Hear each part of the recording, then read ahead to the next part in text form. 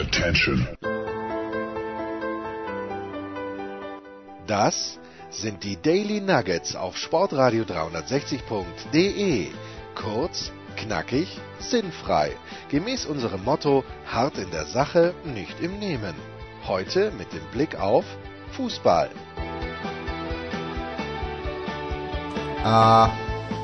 Es geht. Also wir müssen hier erstmal den Herrn, der mir gegenüber sitzt, vorstellen. Es ist Jens Hulber. Jens Hulber hat sich einer Stimmbandoperation unterzogen. Endlich. Ich musste ein bisschen männlicher werden. Durch Viren und Bakterien. Ja, ist großartig. Gestern, die Big Show hat noch gut funktioniert. Und übrigens, apropos Big Show, weil sich jetzt so viele Leute, ich möchte nicht sagen aufregen, aber beschweren. Es ist einfach so, dass dieses Update von 1&1 uns unseren Podpress Dingenskirchen zerschossen hat, wie Nicolas Martin so schön geschrieben hat, und deswegen wir die einzelnen Teile, die habe ich jetzt wieder auf die Seite gegeben, aber mit Podcatcher scheint es im Moment ein bisschen schwierig zu sein, die Big Show runter zu laden, deshalb adjust your schedule accordingly, würden wir Engländer dazu sagen. Aber grundsätzlich, wenn sich Leute beschweren, heißt es ja nur, dass sie sich sorgen, dass sie sich engagieren, ja. dass sie es nicht erwarten können, bis die nächste Folge rauskommt. Und dass das Leben natürlich auch ohne Big Show sinnlos ist. Natürlich. Ein Leben, und damit müssen wir Loriot zitieren, ein Leben ohne Big Show ist möglich, aber sinnlos. Ja. Das Schöne, wenn man am Vormittag den Anchorman zu Gast hat, wir nehmen heute sehr, sehr direkt auf, es ist it's a pretty cheap date, I have to say. Ja, weil der Anchorman diese Gärte natürlich mitten in seinen 16 Stunden ist. Ja, aber ich werde die 16 Stunden, nachdem ich gestern ein bisschen länger am Start war, was Essen und Trinken anbetrifft.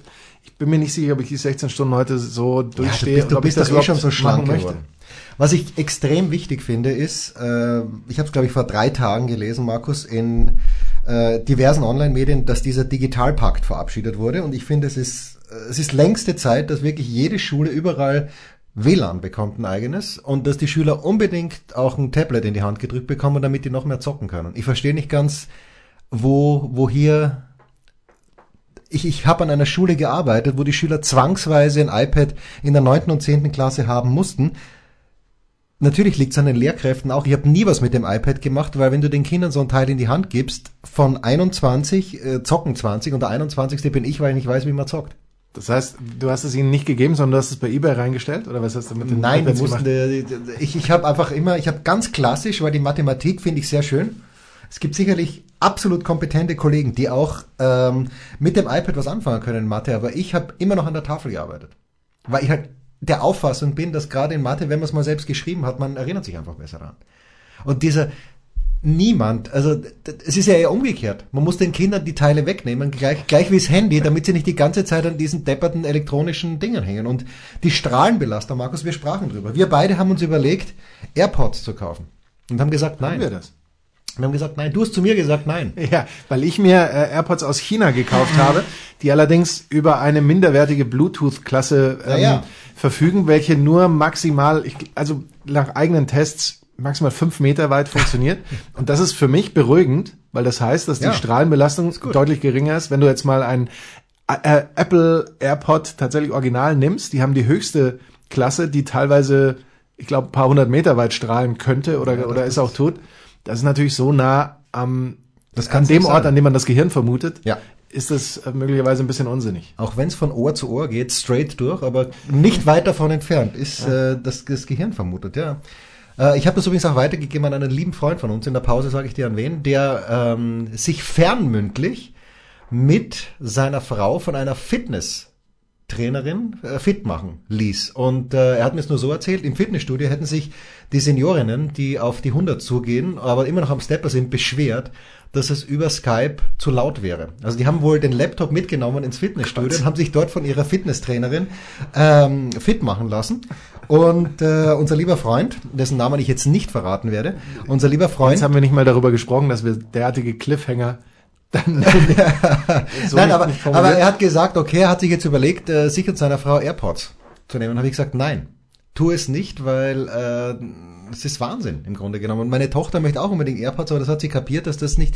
Und ich habe den Anchorman zitiert, als ich hier gesagt habe, es wird nichts. Oh, das tut mir leid. Ich denke nur, man muss sich halt der Geschichte bewusst sein und die Dosis macht natürlich auch das Gift. Ja. Wenn du da jeden Tag ein paar Stunden mit den Dingern rumhängst, wenn du das nur einmal die Woche machst, ist sicherlich ein Unterschied. Und ich bin ja auch ein Klassiker, ja. Es schaut ein bisschen affig, schaut schon aus, finde ich, wenn du einfach ohne Bundle dran. Es sieht auch affig aus mit Bundle dran, könnte man sagen.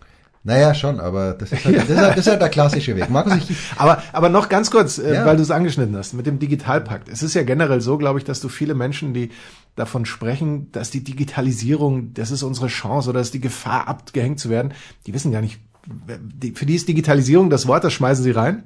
Ja. Und damit ist im Grunde ihr Beitrag ist geleistet. Ich habe Digitalisierung genannt. Ja. Was das ist, was heißt das denn überhaupt? Was heißt Digitalisierung? Ob das überhaupt irgendwie einen Vorteil hat für irgendjemanden und so weiter, wird dann da gar nicht besprochen. Und ich gebe dir völlig recht, das jetzt nur zu sagen, pass auf Kinder, ihr braucht noch 17 PCs in der Schule und 8 iPads und wir brauchen ein Magic Board oder wie das dann heißt, wo man, das ist, grundsätzlich ist das cool. Ich kenne auch eine Schule, an der das gemacht wird, ich habe mit diesem Whiteboard gearbeitet und das ist verglichen mit der klassischen alten Tafel nicht ganz so prickelnd, aber bitte. Es kommt, glaube ich, ganz drauf an, ob man oder welches Konzept man grundsätzlich hat. Du kannst nicht sagen, wir bleiben bei dem Lehrplan, den wir haben, wir machen alles so, aber die Kinder haben jetzt iPads in der Hand, sondern du musst dann natürlich auch einen, wenn man so will, komplett integrierten Lehrplan hinpacken, der eben das iPad und eine Neugier drauf und wo kann ich vielleicht Infos noch finden über das Thema, das wir gerade haben. Ja, aber ich glaube, wir unterschätzen die Kinder.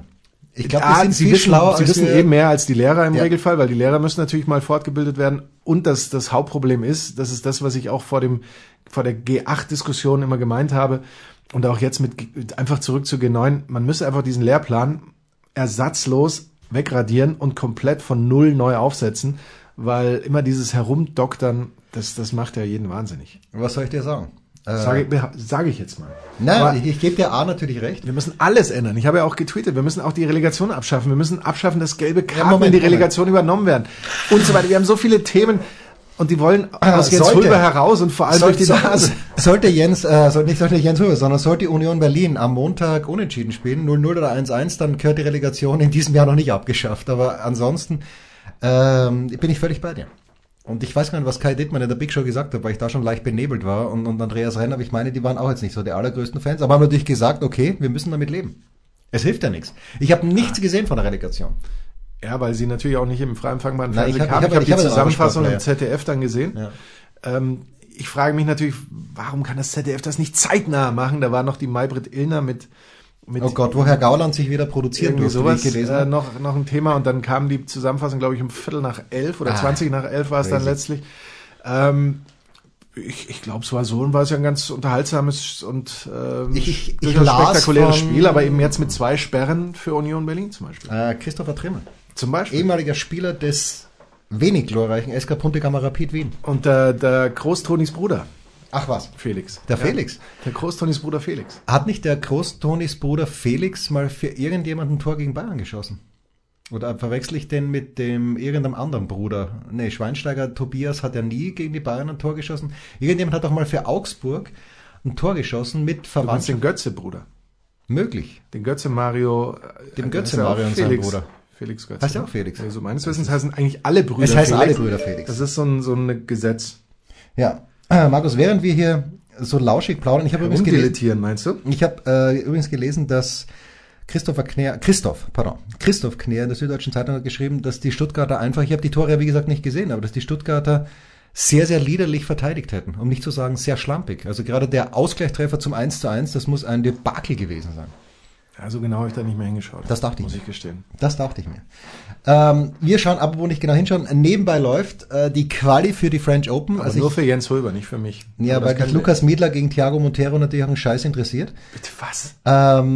Ich werde da morgen hinfahren. Im Grunde genommen habe ich mich schon nicht gefreut, als ich aus Rom zurückgekommen bin, was natürlich Arbeit ist, aber jetzt mit meinem gesundheitlichen Zustand, im Grunde genommen freue ich mich noch weniger. Allerdings bin ich ein bisschen neugierig, wie die Anlage ausschaut.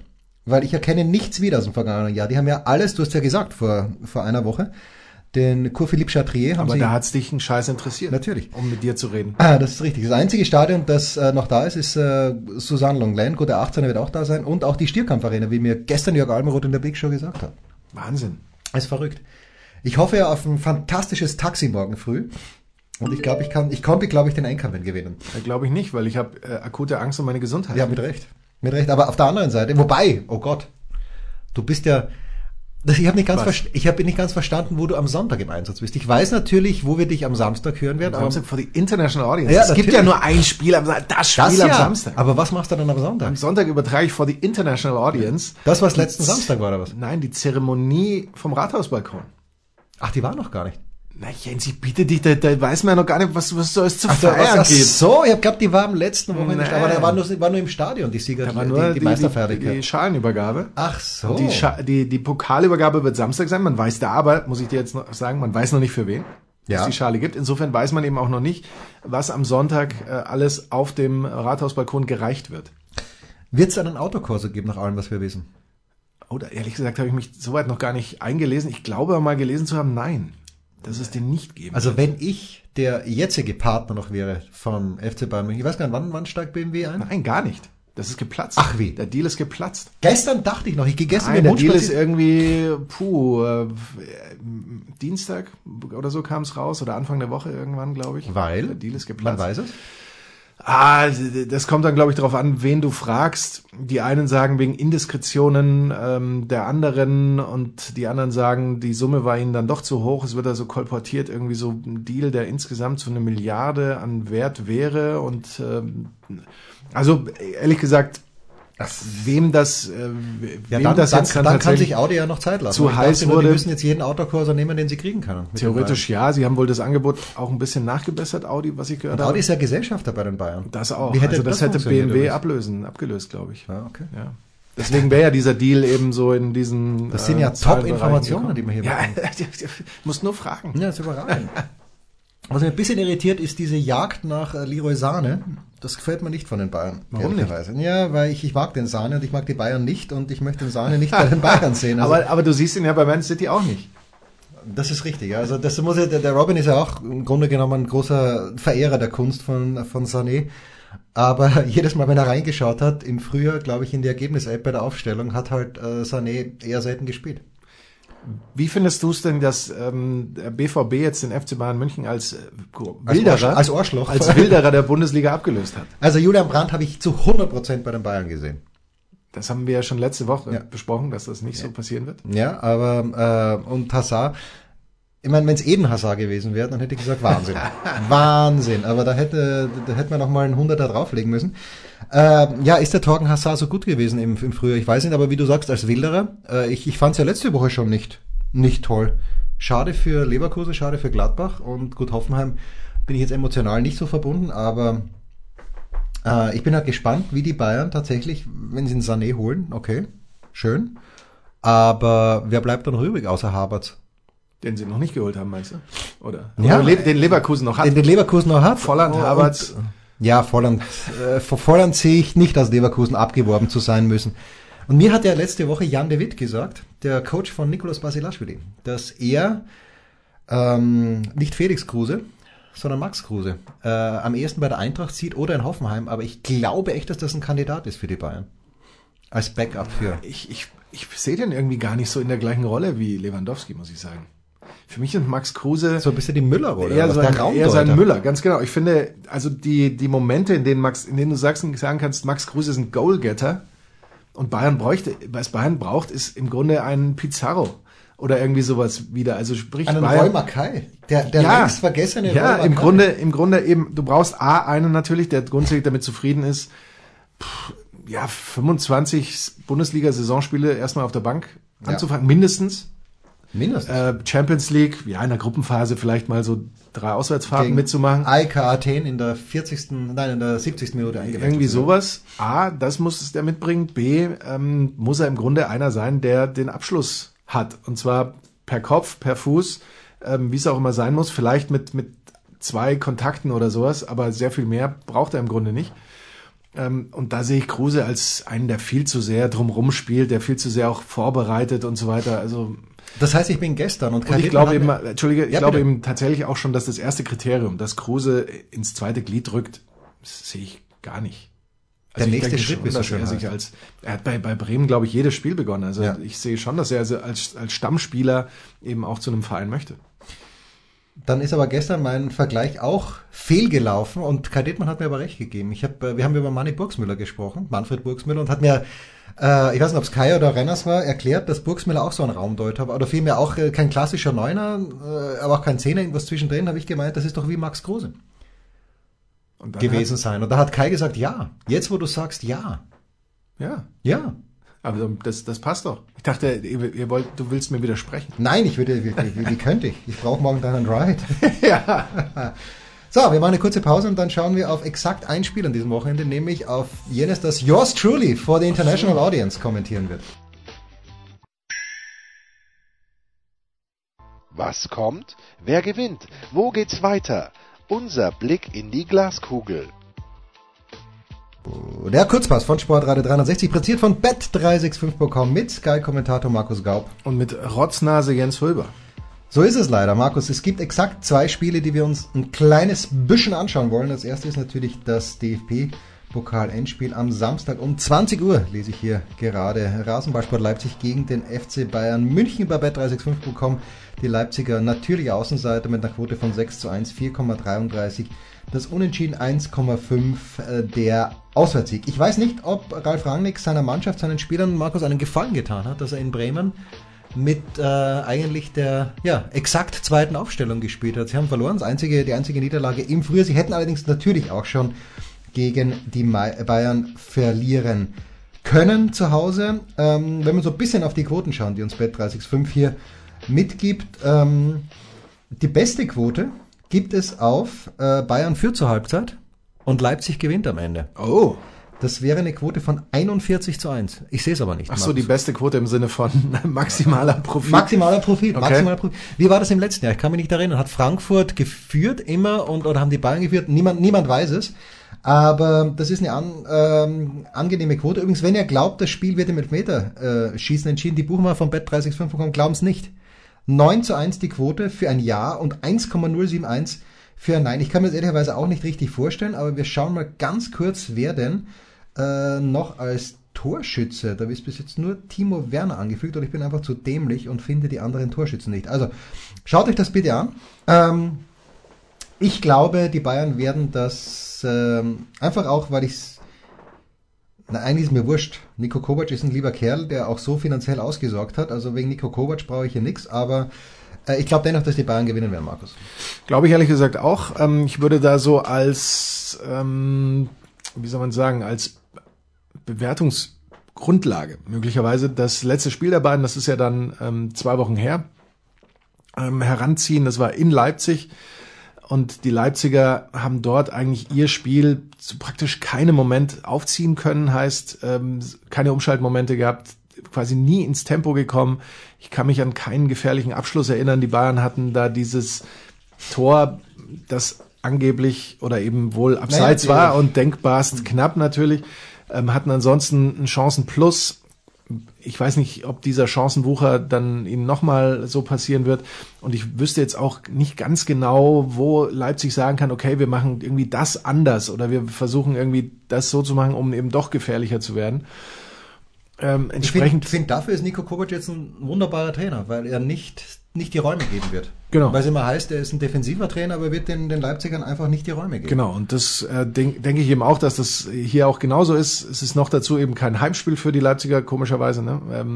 24.000 habe ich, glaube ich, gelesen. Was es ja das andere im letzten Spiel eben war, wodurch eben der Vorteil vielleicht nochmal ein bisschen weiter unten ist. Du hast gerade gesagt, jetzt hat man so einen kleinen Abschwung mit eben der B11 und dieser Niederlage. Das mag so eine kleine Nuance auch noch dazugeben. Die Bayern dagegen, breite Brust, haben die Dortmunder überragend in dieser Rückrunde überholt und dann eben nochmal klargestellt am letzten Spieltag mit diesem klaren 5:1, dass sie Meister werden. Also da ist die Brust super breit, da könnte es eben höchstens sein, ich habe ja gehört, dass Robben und Ribéry gesagt haben, ja, wir wollen aber da schon anfangen in dem Spiel und so.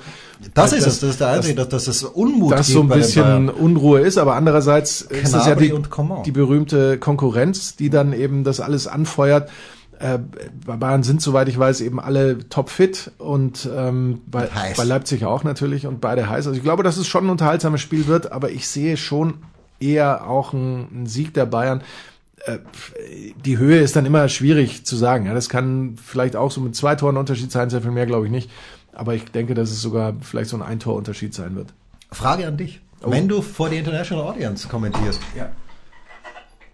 hast du dann, ich meine, das Englisch des Anchorman ist impeccable, wie wir sagen. Aber hast du dann ab und zu ein kleines bisschen Probleme, wenn du dann Müller zum Beispiel einpflegst? Wenn du also Umlaute in deine... Da bin ich natürlich der völlige Native.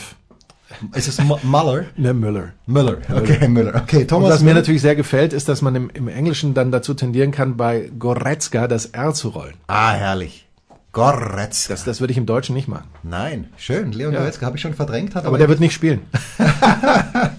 Das ist das, was ich vorhin rausgelassen habe. Also Goretzka ist bei den Bayern meines Wissens nicht dabei. Aber naja gut, aber ansonsten im Großen und Ganzen bin ich ja...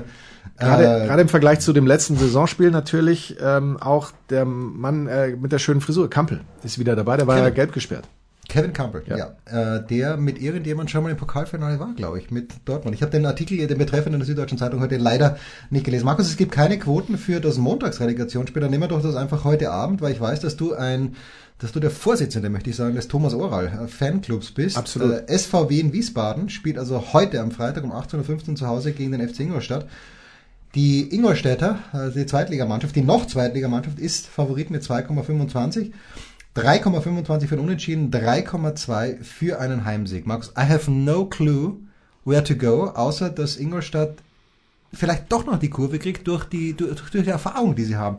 Aber ich weiß nicht, wo wir mit diesem Spiel hingehen. Was kannst du mir anbieten? Also Ingolstadt hat natürlich eine brutale Phase hinter sich, im Sinne von positiv brutal, wenn man überlegt, als Oral übernommen hat, gestehe ich auch ganz ehrlich, dass ich auch einer derjenigen war, der gesagt hat, was soll denn das jetzt noch? Also ist ja so. Na, ich hab größtes Vertrauen in Jens Keller gehabt. Und dann ist Jens Keller plötzlich weg. Kein Cent hätte man auf die Truppe mehr gegeben und im Grunde war sich jeder sicher, nee, das wird nichts mehr. Aber dann gewinnen die im Grunde jedes Spiel, kommen da von unten, und zwar von wirklich ganz unten wieder raus, haben da nur gegen Heidenheim dann am Ende noch verloren, aber vorher eben Darmstadt, HSV, Dresden, Bielefeld, wie sie alle heißen, da Siege eingefahren. Und das hätte man eben tatsächlich überhaupt nicht so vermutet nach dieser bis dahin katastrophalen Saison, wo sie wirklich mehr Trainer hatten als Punkte und so teilweise. Aber jetzt sind sie eben in der Phase, sprich eigentlich emotionaler kann es gar nicht besser um eine Mannschaft gestellt sein in so einer Relegation als jetzt mit den Ingolstädtern. Auf der anderen Seite hast du Wien Wiesbaden, die schon eine ganze Weile feststehen als Drittplatzierter in der dritten Liga, die in der dritten Liga auch eine richtig gute Phase hatten, haben 4 Siege in Folge eingefahren, um eben sich den Platz da auch zu sichern. Aber auch als der Platz schon feststand, haben sie da eben noch den Sieg geholt. Ich beobachte aber die dritte Liga, da mag mir Thomas Wagner verzeihen, nicht so intensiv wie jetzt die zweite. Ich denke, dass gerade von der Emotionalität der Ingolstädter und auch von der Klasse, die Ingolstädter haben, das hat man ja auch immer gesagt, die Ingolstädter, sie sind eigentlich zu stark, um da hinten drin zu stehen. Ja. Und jetzt haben sie eben so eine Möglichkeit gefunden mit Oral, wie sie eben das, wie man so sagt, die Leistung auch auf die Wiese bringen. Ah, schön. Entsprechend sehe ich die als Favorit an. Das erste Spiel, da müssen wir jetzt noch mal ganz kurz gucken, ist in Wiesbaden. Ja. Ich glaube, dass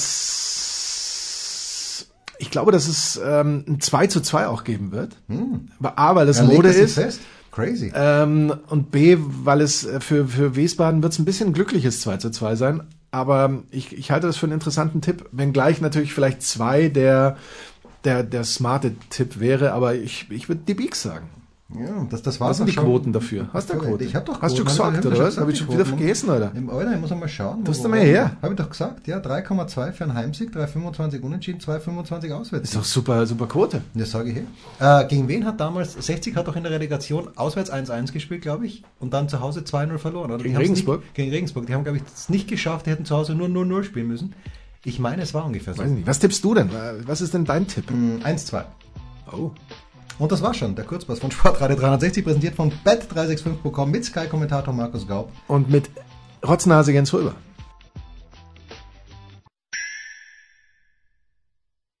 der Passgeber, der Eigentorschütze, der King of the Road, unsere Mitarbeiter der Woche.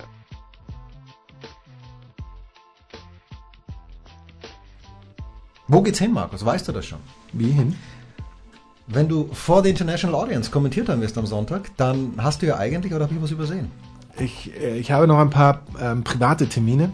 Ach was. Und werde aber auch nicht allzu weit durch die Gegend fahren, so wie es scheint.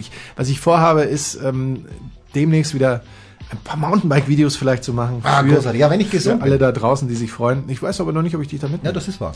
Und das ist so, dass nichts überstürzen, lieber so ein bisschen was, weißt du, so die innere Ruhe pflegen, indem man eben Dinge, die man erledigen will, auch erledigt und mehr so in der Hinsicht Urlaub machen. Ja, also ich hoffe, dass wenn wir nach der Sommerpause zurückkommen, ich habe mir wirklich vorgenommen, hier zu entrümpeln.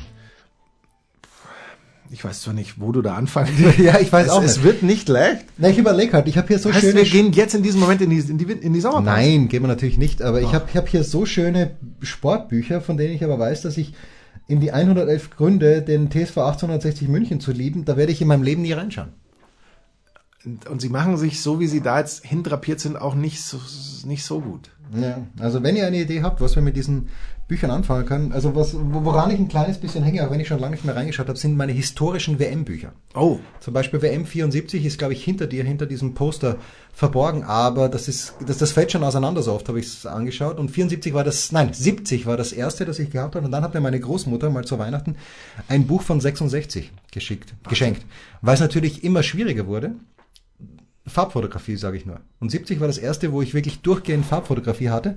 Und 74 dann, Österreich ist ja ganz knapp in der Quali gegen Schweden ausgeschieden. Da gab es, glaube ich, noch ein Relegationsspiel. Und 78 dann natürlich Argentinien.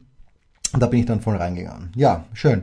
Ich werde also nach Paris fahren, Markus. Mir hat übrigens Heiko Olderb erzählt, dass in den USA, also ich habe mich in Rom ein ganz kleines bisschen darüber echauffiert, dass es nichts zu essen gab. Für die Journalisten. Ein kleines bisschen, weil wenn man das nämlich... Das war das zentrale Thema eigentlich. Naja, gut, aber im Großen und Ganzen geht's ja nicht. Ja? Wenn du in München zum Turnier gehst, fantastisch, ja. Und in Kitzbühel kriegt man was zu essen. In Stuttgart beim Porsche Tennis Cup, das ist mehr als fantastisch. Das ist schon fast zu viel, aber egal. Du kriegst überall ein klein bisschen was. Und in Rom eben nicht. Und das hat mir aber Heiko vor kurzem erzählt, dass man in den USA für Media Dining, du musst da 9 bis 12 $ abdrücken. Was ja nicht unfair ist, aber ich war ein kleines bisschen überrascht, dass das so ist. Skandal. Aber gut, die amerikanischen Journalisten, die haben es natürlich auch. A, haben die es, und B, um mit Heiko zu sprechen, die fressen dann auch für 30. Okay. So ist halt auch wieder nicht. Ja. Na schön, ich freue mich immer noch nicht auf Paris, aber es hilft ja nichts, einer muss es ja machen. Ich freue mich auf die Anlage und ich freue mich, weil ich da gerade sehe, wobei in München heute auch schönes Wetter, aber es scheint mir doch recht sommerlich zu sein und ich werde heute, Markus, was kannst du mir empfehlen? Welches Gift soll ich in mich reinschütten, damit du... Also wenn du willst, kann ich dir gleich noch ein bisschen Salbei vorbeibringen. Ah, großartig. Dann würde ich dir raten, kauen. Das könntest du tatsächlich auch machen, aber ich würde dir raten, grundsätzlich einen Tee daraus zu machen. Diesen Tee könntest du gurgeln, ich würde ihn aber auch gleich trinken, weil der dann auch den Blutdruck so ein klein wenig senkt und die Entzündung aus dem Hals-Rachenraum nimmt. Ja. Das ist für mich die absolute Top-Variante.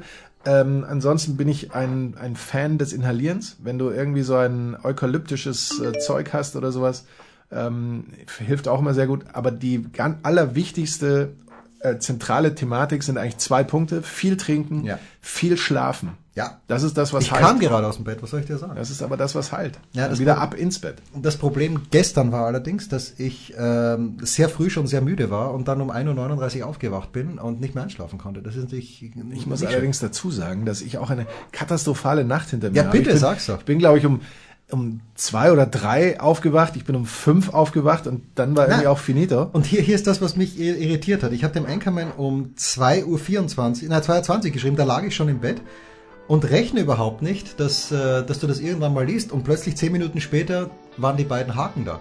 Das siehst du mal. Ja, das ist, also katastrophale Nächte, aber das ist das Schicksal des Anchorman und des Producers. So sieht's aus. Das waren die Daily Nuggets auf sportradio 360.de. Versäumen Sie nicht alle anderen Podcasts aus unserer sympathischen Familienwerkstatt. Schon gar nicht die Big Show. Jeden Donnerstag neu.